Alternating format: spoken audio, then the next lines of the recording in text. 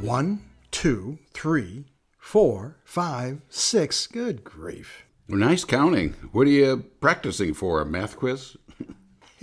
No, I see I have 6 half-used legal pads on my desk.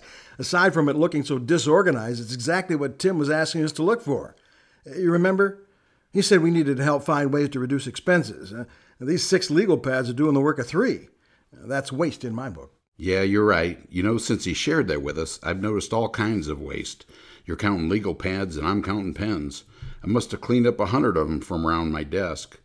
I could return half of them to the supply room, and that would be enough to keep from having to replenish them for a couple of months. And when you're in that headspace, saving money by identifying and deleting waste, it's amazing, really, what you can discover. We've got 4 bathrooms here, and you'll notice the lights are on all the time. Bobby suggested that we change the switches to motion sensor types, and now we don't have to worry about the lights burning forever. If you walk back to the shop and look at the text trays, you'll notice that there's only 1 can of each needed chemical on their bench.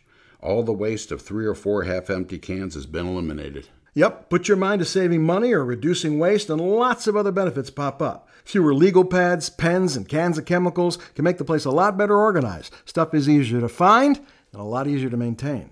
Good grief. We're starting to sound like a couple of cost-saving nerds. Well, I guess that's better than being a wasteoid. Yep, I'm definitely done being a wasteoid.